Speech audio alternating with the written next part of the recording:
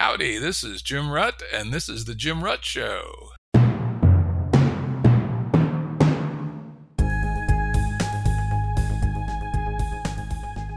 This is a Currents episode. Currents are shorter and less heavily produced than our full-length episodes and generally focus on a single topic.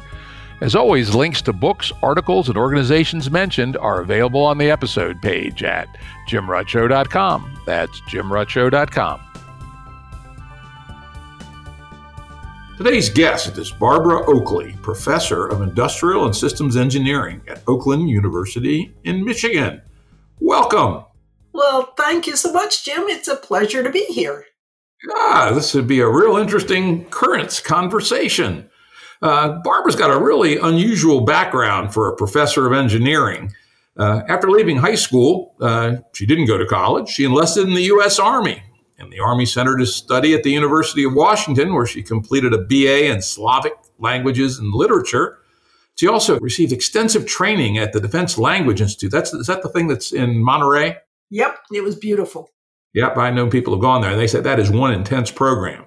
Yeah, it sure is. But I learned a lot.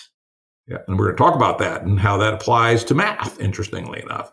And then she went on to serve as a signal officer in Germany and eventually achieved the rank of captain.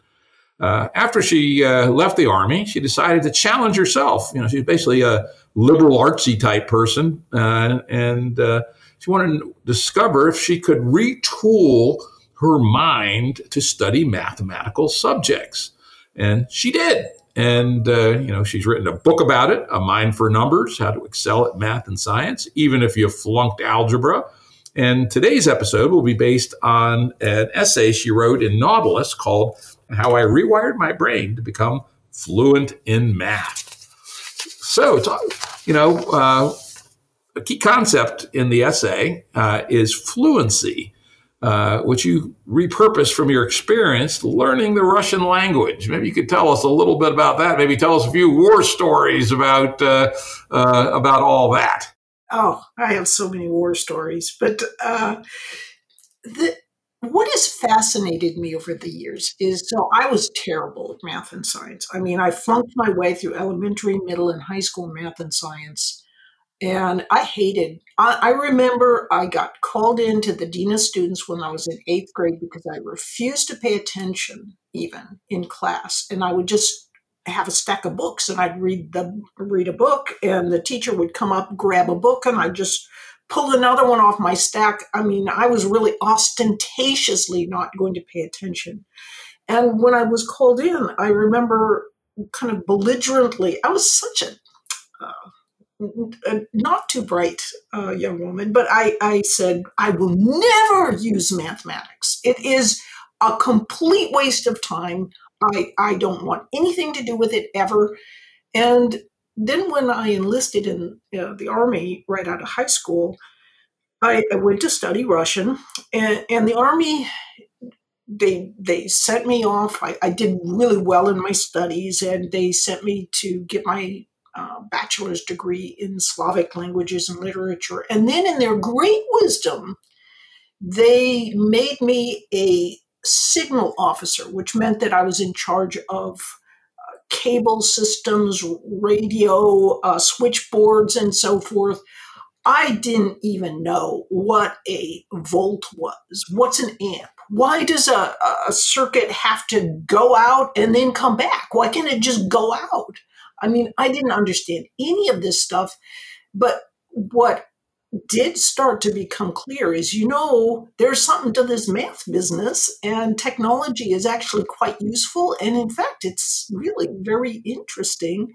And so and I also found that, guess what? There was just not a big call for people whose sole professional expertise is Slavic languages and literature.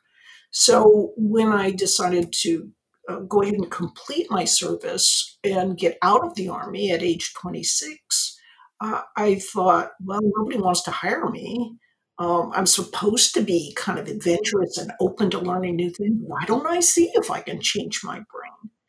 And what really surprised me was the techniques I had used to learn language, which are really very good techniques because the Defense Language Institute brings in the top experts from around the world, and they had put together programs for learning languages that were outstanding. And they had to, because during World War II, it was, you better learn a language fast when you did have to learn one. But a lot of what they emphasized, as I discovered, as I now realized, is that they were emphasizing procedural fluency. So you didn't just use, there's two ways that you learn things. You learn through the hippocampus, that declarative system. That's the step by step by step. I learned this, that means this, and then I do this. Or I connect the word pato, which means duck in Spanish, with a paddling duck in a little pot. So those kinds of things are, they're very straightforward to learn. But procedural fluency is how you learn patterns and how you gain automaticity. And you only do that through lots of practice and varied interleaved practice. So when I started to study math and science as an adult, I thought, well, the best way I've found to learn things is to use this kind of procedural fluency, really get these ideas and interleave them. And it turned out that approach worked great. And that's not the approach, surprisingly, that is used in teaching math and science in many of today's K-12 educators' approaches to teaching in math and science. So sometimes I'm a little taken aback in that it almost seems like this system we have in this country for teaching math and science is crippling students' abilities to learn in those subject areas. Yeah, you call that out quite specifically. My own history was a little different. I always loved math and science, and even though I came from, my father dropped out of high school after ninth grade. My mother left home when she was 14, and so I didn't really have an academic kind of background. Grew up in a neighborhood where half the adults were high school dropouts, but I nonetheless always loved math and science. In fact, I still recall it, and I'm proud of the fact that I got 100% on every test and quiz in Algebra 1 for the whole year. Wow. So, so I was a math nerd, right? Just loved it for whatever reason. However, I think part of that is that I was lucky in my timing. When I came up, there was a lot of rote memory and, learning procedures, how to do long division, right? Even how to calculate a square root, and, how to solve a quadratic equation. They just pound the hell out of it into you. However, there was an attempt when I was about in sixth grade to introduce something called the new math, which was set theoretic. And all the parents rebelled because they said, I can't help my kids with the homework. What is this shit, right? And so we got a little bit of that in our curriculum, but not a lot. So in some sense, I feel like I got the optimal amount, which was some, as you call it, understanding-centered teaching methods, but also a tremendous amount of procedural and rote learning, which I believe was what gave me a quite solid math and generally quantitative background. Maybe you could dig in a little bit into this so-called understanding-centered teaching method that seems to have come back after my day and become more central in how math is taught today. Well, I think that the challenge is that educators often believe that the only way you really learn something is if you learn it declaratively. That means you can explain it. So it's step by step by step. You can explain what's going on. But when you learn something procedurally, you know it really, really well, but you can't necessarily explain it. That's why it's so difficult to, if you know how to solve Rubik's cubes, you can't really explain it very well. Or if I asked you to explain how you tie your shoelace, you could do it in a second, but explaining how you do it, that is really hard because it's procedural. So I think that that you're right. See, it's not all bad to think in terms of understanding. That's actually great.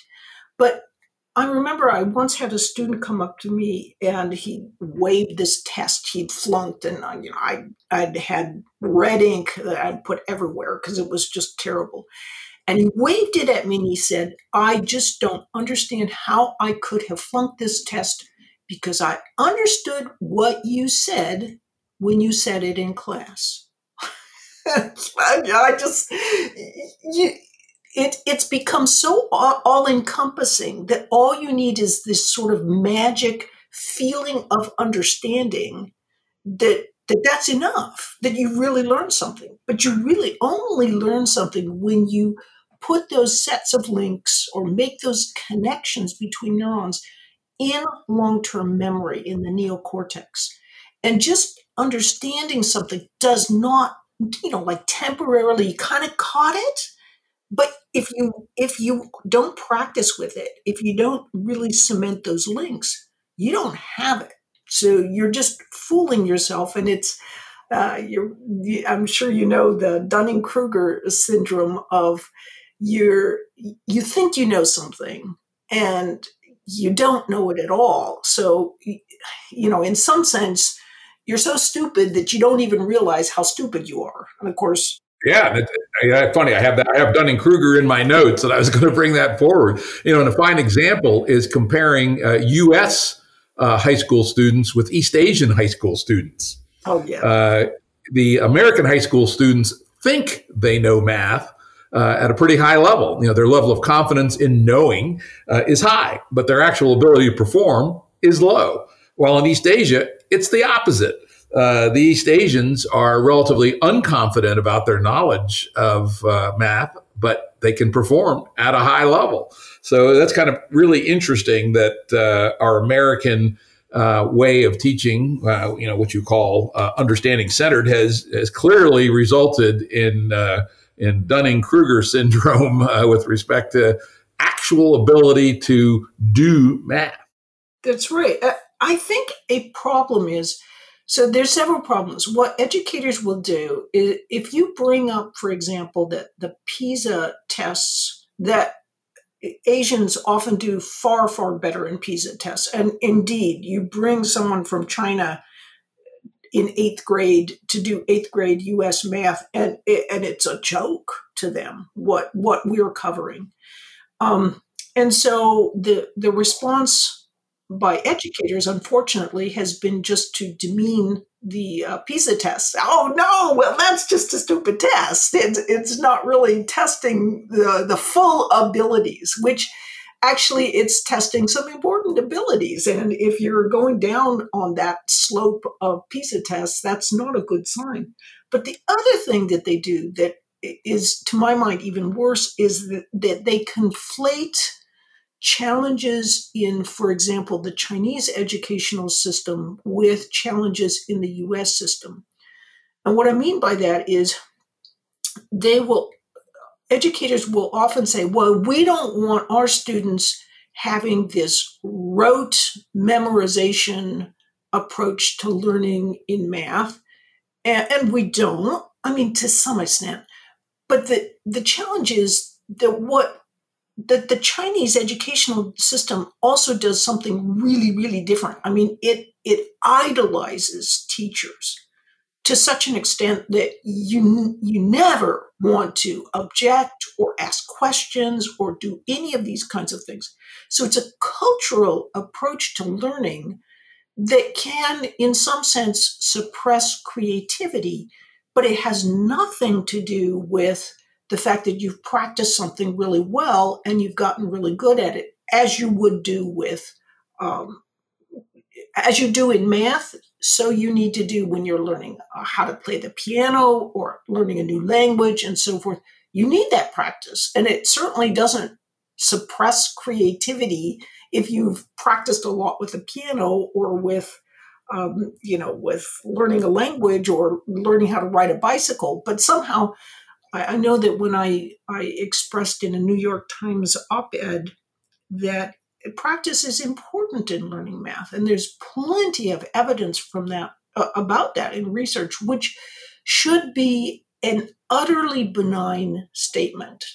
But you would have thought I just said, well, we should burn down all elementary schools in this country because math educators are like, oh, practice? Oh, no, that's evil. You shouldn't be doing that kind of thing because that's what kills students' love of the material. And it's like, no, it's not. It's actually practice that helps students master it and grow to love it.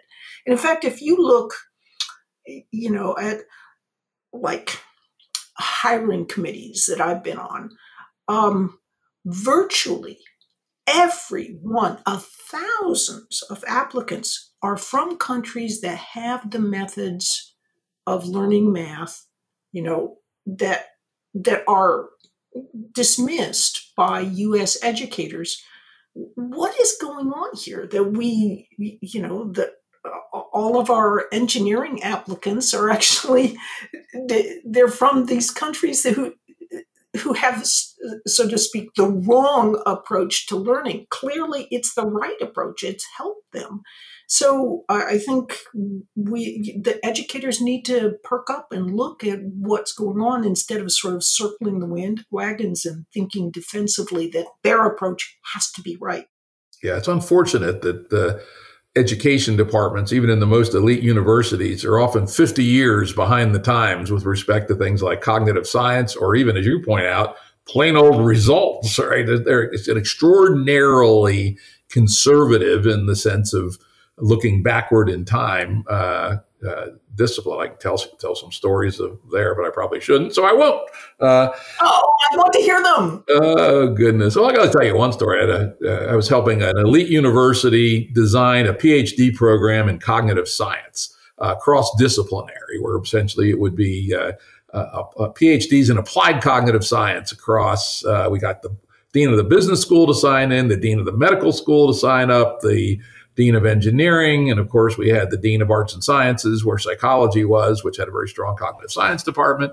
We were all, everybody was on board, and then we decided, and along the way we also decided to go talk to the education school. Guess who told us they weren't interested at all? The education school. I remember once pursuing the dean of the School of Education down and around a hallway because she refused to sign off on that she was supporting a grant proposal that would be about practice as a method of helping students learn math. And so her way of refusing to do it was not to just outright refuse, but to always just not be there. And so she couldn't sign off on things. And I remember seeing her and she saw me and she took off down the hallway. And I was just like, this is just so weird. But another thing there is some visionary work being done in education, and cognitive psychology has done some fantastic research that I base my work on. So I certainly don't want to dismiss everything, but I do have to laugh because lately there's long been this flood of, online learning is terrible. It's just awful. And now there's this huge flood of online learning is a terrible thing. Our students are losing this year because it's online, and online is clearly worse than in class. And yet I look at some of the biggest proponents, so-called experts, who are saying this and shouting it from the rooftops. And if you look at their online courses, they're absolutely awful. I mean, they're just awful. And so you can see that one reason they don't like online learning is because they can't trap students in classrooms and make them pay attention because they're trapped there. And yet that's what good teaching is. And so like you watch some of their teaching and they have like no illustrations. They'll just get up and talk and use their voice. And of course, people don't like that kind of thing. So it does make me laugh because I think that, as terrible as it is, COVID is getting some educators to realize that, wait a minute, there is at least a little bit of something good going on with online learning, that we really can teach in this way. My favorite athlete of all time is Julius Yago, and he wanted to throw the javelin. He was from Kenya, and of course there's no javelin throwing coaches, so he just watched YouTube and taught himself how to throw the javelin, and he 99.9% just by watching YouTube and going out and training on his own, he won the world championship in javelin. And I'm just like, people can learn so much online. And I think that some of the visionaries are becoming more and more aware of that.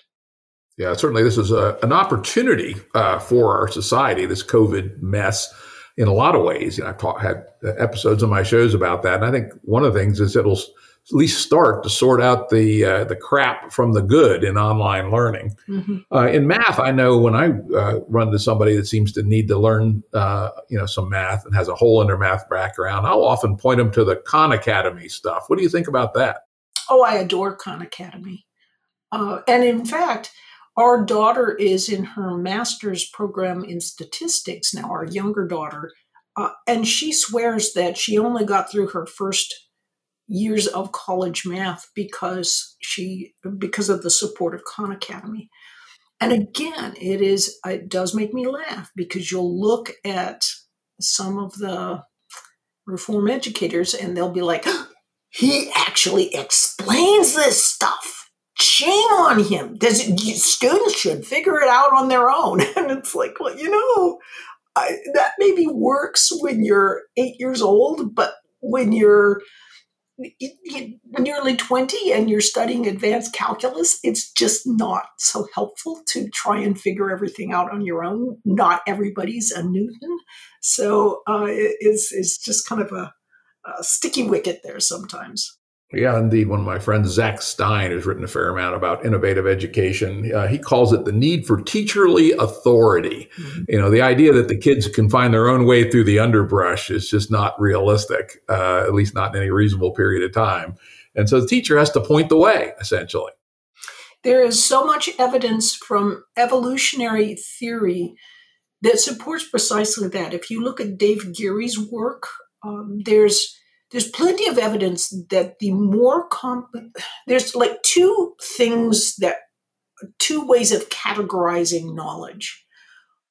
And I call it the easy stuff and the hard stuff, but the more formal term is biologically primary and biologically secondary material. So biologically primary material is stuff like being able to recognize a face or being able to speak a native language. And those are really, really difficult tasks, but we do it easily. We don't even need to be trained. I mean, boy, would universities love it if you had to take an advanced course in recognizing faces or something. And for artificial intelligence to do it, it's taken decades and decades. But the thing is, but the more advanced kind of material are things like reading, writing, and doing mathematics. None of these things were what we've done from an evolutionary perspective. And to do those kinds of things, you have to actually kind of push wiring and rewire your brain, which is why it's important to learn these kinds of things when you're younger, because it helps that rewiring to take place if you're young while it's pushing things aside. But the more biologically secondary the material, in other words, the harder the material, the more that explicit instruction mixed with episodes of active learning becomes important.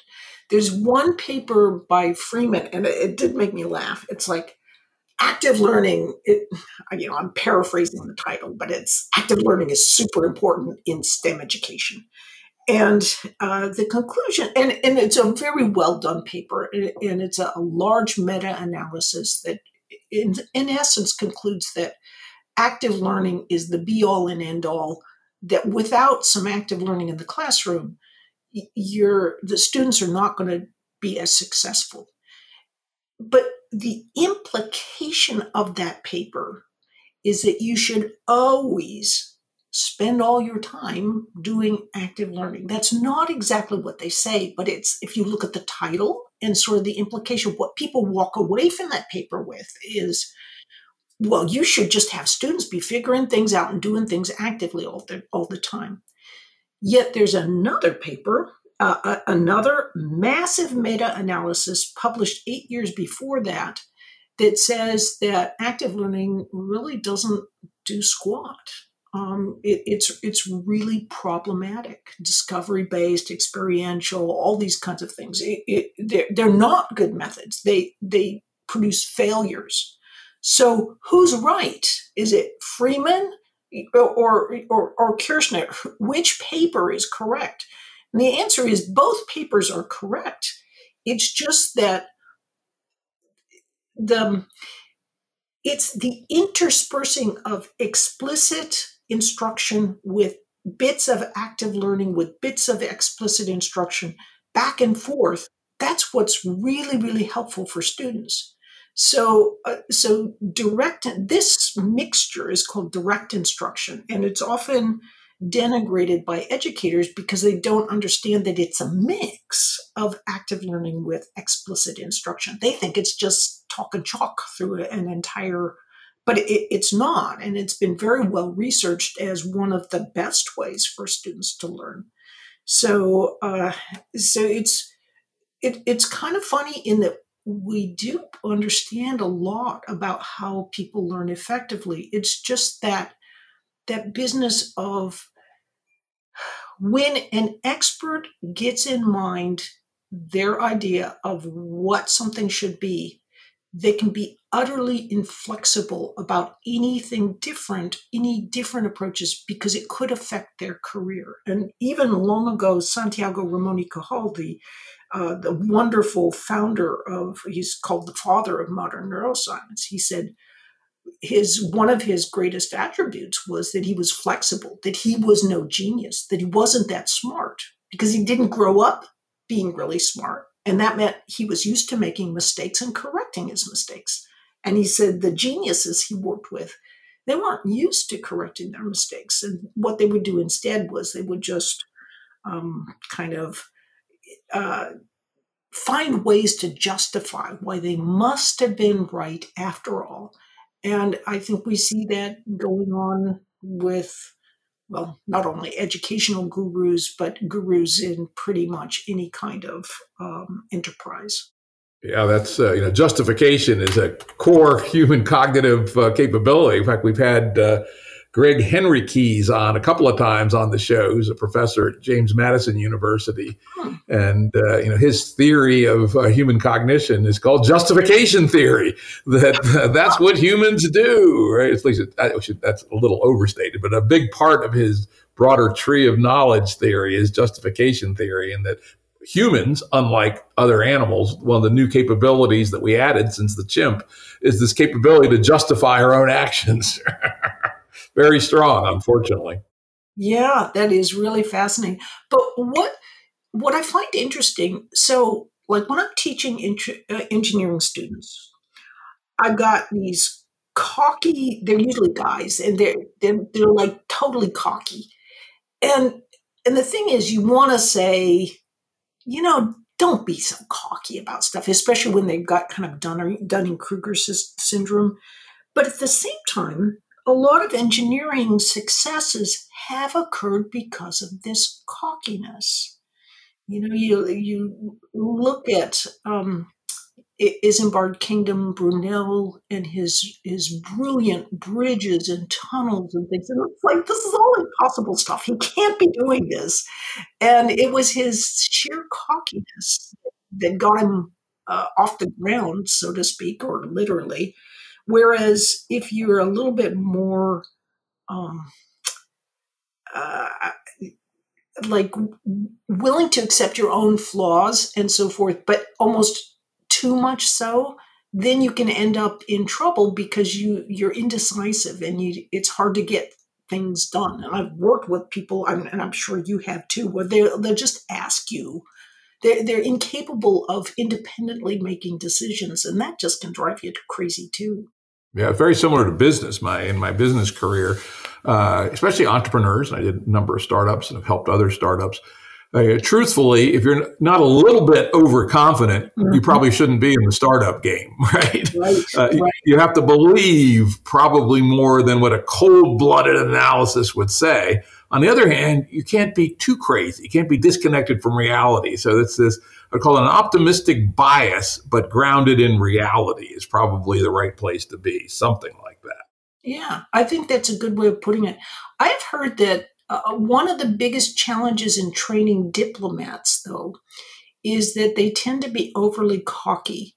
They're really convinced that their cultural approach is the right way to approach things, and that if they go to another country that does things differently, well, they're wrong. And one of the most difficult challenges in training high-level diplomats is to get them to realize that, there are other ways of thinking about things, and your way is not necessarily the right way. Yeah, well, certainly in those kinds of cases, we're talking about cross cultural. That's very important to have a certain amount of modesty. Right. Oh, yeah. Yeah. And I was going to, before we move on to the next topic, I was just going to mention, you mentioned direct instruction, which indeed is, by every measure, a very successful way to teach. Mention that at a school of education, and they'll get the guns and the flaming torches out. That's like the worst thing you can say at a school of education. Isn't it funny? It's just a shame, and part of it, I think, is that and when you really look at direct instruction, it's that mixture of of explanation plus active learning. And that just makes common sense. The students are very much involved in what they're doing. But it's this weird thing, because I'll talk to some people and they'll say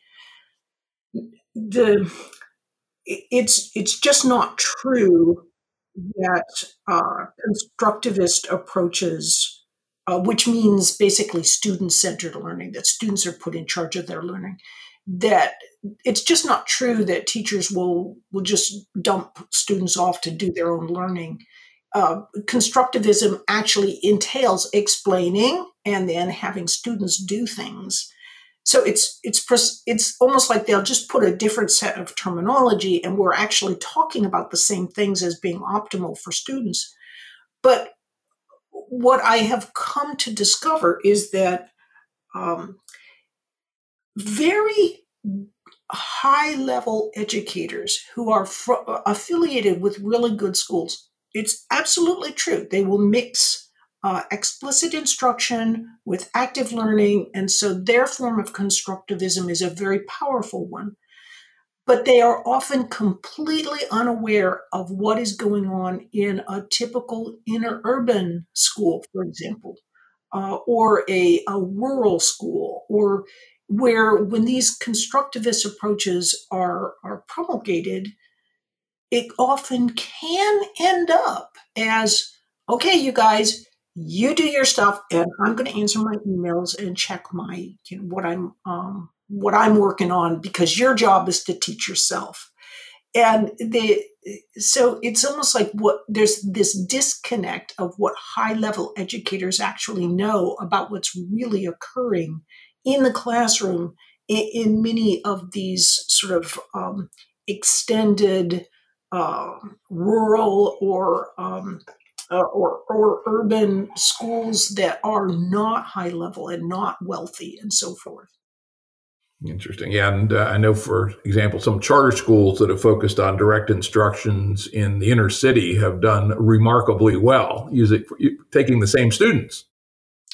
Absolutely. And what's funny is, let's see, if you read Eva Moskowitz's, the education of Eva Moskowitz, and she talks about starting up a series of charter schools in New York City. And she was going up against the head of the teachers union, who was also starting sort of a equivalent charter school.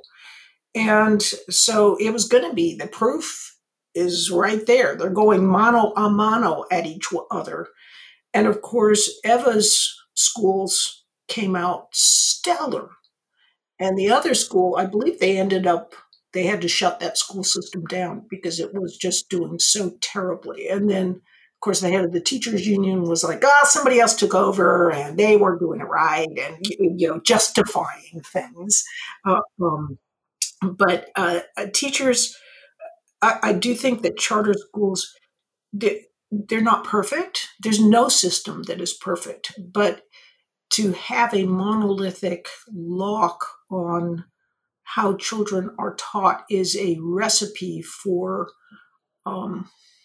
some pretty poor approaches for students. Yeah, unfortunately, we're seeing it in the results. Let's go on to the next topic. You talk about the relationship between learning math and learning a sport. You talk a little bit about golf. You may have some other examples. Maybe you can dig into that a little bit. Okay, so when you're learning something, you can learn through the declarative system. And what's happening is your working memory, which is kind of like what you can hold temporarily in mind, is sending information through the hippocampus into long-term memory. And the hippocampus kind of massages things. Eventually, you can get to learn it so you don't even have to use the hippocampus. You can kind of just draw something from long-term memory. This is a very flexible system of learning, and it also allows you to, you can learn it quickly because, for example, if you are learning like a verb conjugation pattern in Spanish, then you don't have to just like listen to all these hundreds and hundreds of sentences and see if you can figure out what the conjugation pattern is. You are directly told what that pattern is. So it's easy to learn, but it's really slow to use.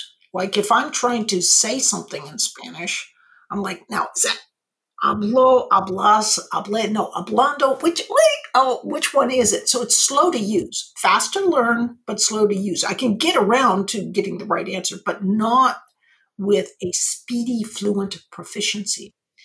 However, if I learn some facts through my procedural system, the procedural system, it largely encompasses the basal ganglia. You are completely unaware of how that system learns. It's like you're trying to hit a ball. Well, you tell yourself, okay, hit the ball, and then somehow magically inside your system, that procedural system, it figures out through enough practice how to hit the ball, or how to type on the keyboard, or how to drive the car. And the thing is, it's very slow to learn, but it's really fast to use. So like when I'm typing on the keyboard, don't even ask me, the second finger from the end, which keys does that type?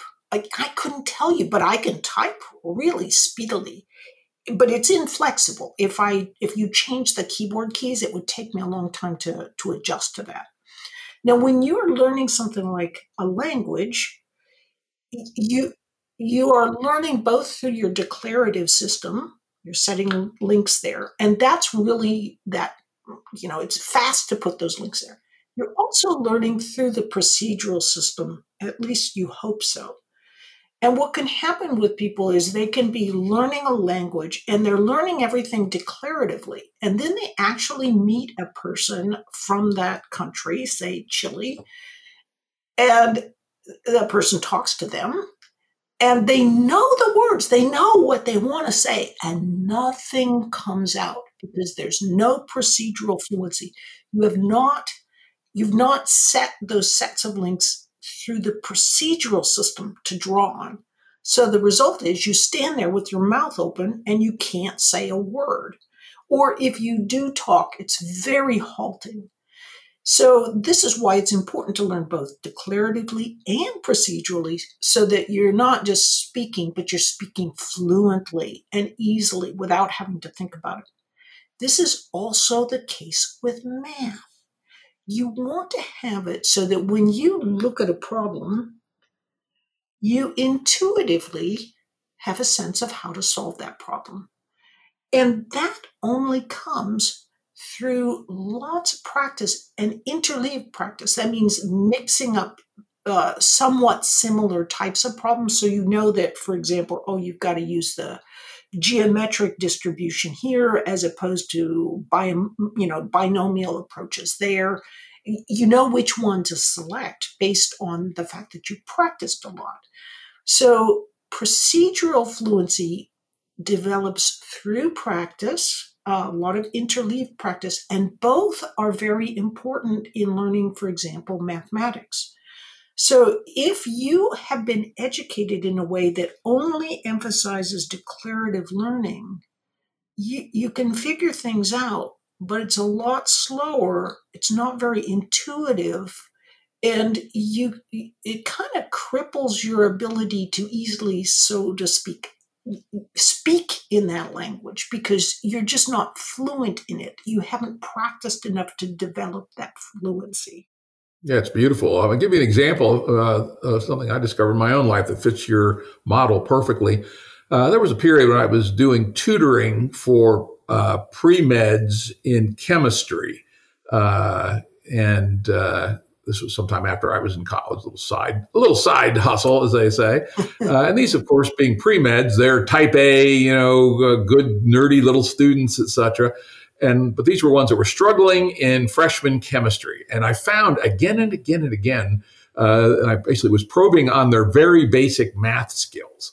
And I found that like more than 50%, their fundamental problem, you'll love this as somebody who has, mastered this stuff, that the failure was in the most basic manipulations around fractions, the stuff you learned in fifth grade, basically. In particular, I found one in particular, which was, here they are, type A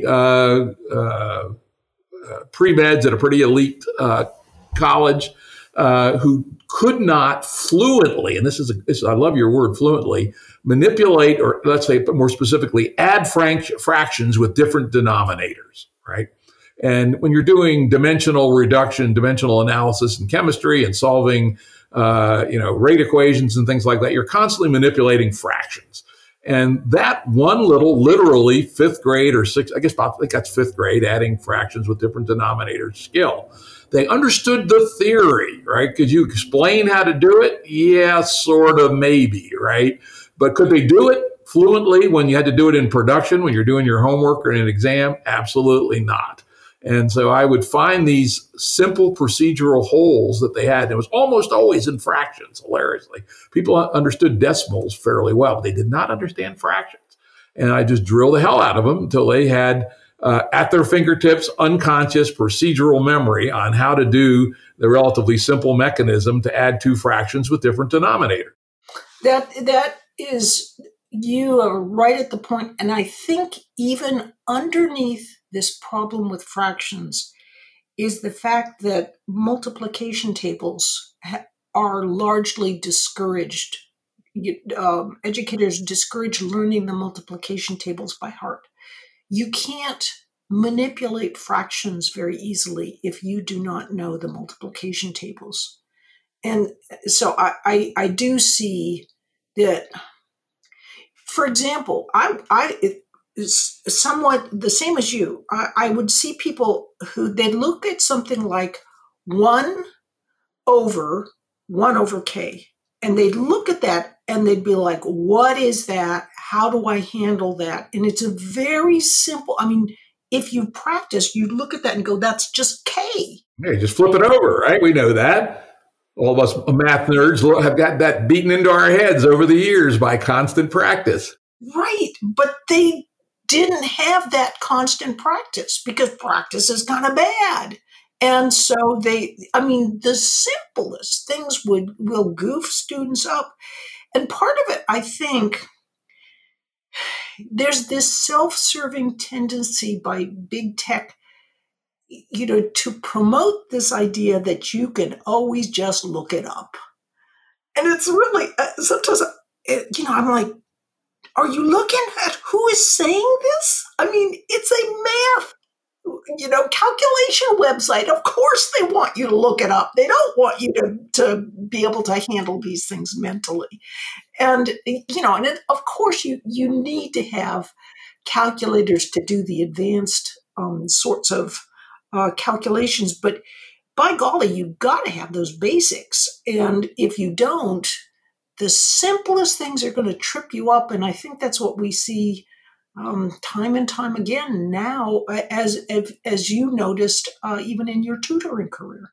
Yeah. The other thing I noticed in business was that folks who did not have, let's say, multiplication tables or and exponentials at their fingertips, their ability to roughly estimate an answer intuitively was completely lacking. Oh, yeah. They couldn't even get it within an order of magnitude because they just didn't have the upholstery. I sometimes use the analogy that learning only the concepts and not actually the details or the facts is kind of like having an architect designed house with no furniture. That is really a good analogy. And it was really scary that a person who has decent intuitive math skills can estimate. And in fact, one of my best friends, who's the smartest person in my class at MIT, probably, he'd always say, "God damn it, there's never going to be a manned space mission that's successful because they're all using calculators now, not slide rules."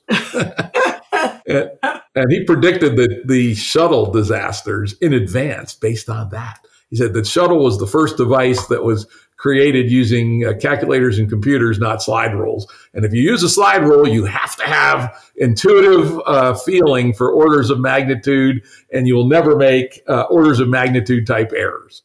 Yep, that's so true. The thing that gets me is that constructivist approaches emphasize that you have to have you have to build your knowledge internally. And that's so true. And it's so important. And then it all gets thrown out. The baby gets thrown out with the bathwater when it comes to, but you don't need to internalize anything to do with mathematics because you can always just look it up. And it's like, no, then you don't get a feel for the patterns. You can't make these kinds of very, very important estimations. Yeah, I love your word fluency. I'd never put fluency together with this kind of intuition, but I think that it does a remarkable job of getting the sense of what needs to be done here with math education. In the same way that, the big difference, I took my 3 years of high school Spanish and I can say dos cervezas, when I go to Mexico, and that's about it. On the other hand, people always say, if you really want to learn a language, have a romantic relationship with somebody from that country who doesn't speak English, right? You'll figure it out and you'll become fluent. And that's a very, very different thing than just understanding the theory. Well, I really want to thank you for this episode. This has been really wonderful. And we talked about pregame. I'm going to have you back to talk about your book that's coming out this summer, Uncommon Sense Teaching, Practical Insights in Brain Science to help students learn. Thanks for this great episode, and I look forward to having you back. Well, thank you, Jim. I look forward to being back. Production services and audio editing by Jared Janes Consulting.